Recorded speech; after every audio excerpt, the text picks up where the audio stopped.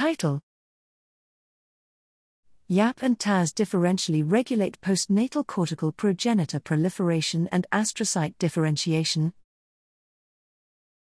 Abstract: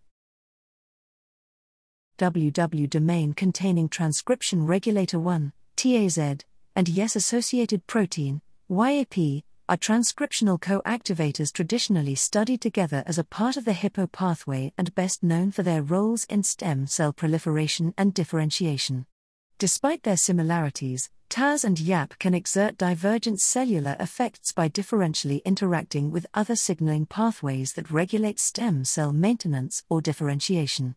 In the developing central nervous system, in this study, we show that TAZ regulates astrocytic differentiation and maturation of postnatal neural stem and progenitor cells, NPCs, and that TAZ mediates some but not all of the effects of bone morphogenetic protein, BMP, signaling on astrocytic development. By contrast, TAZ and YAP both mediate effects on NPC FATOV, beta-1 integrin and integrin-linked kinase, ILK, signaling, and these effects are dependent on extracellular matrix, ECM, cues.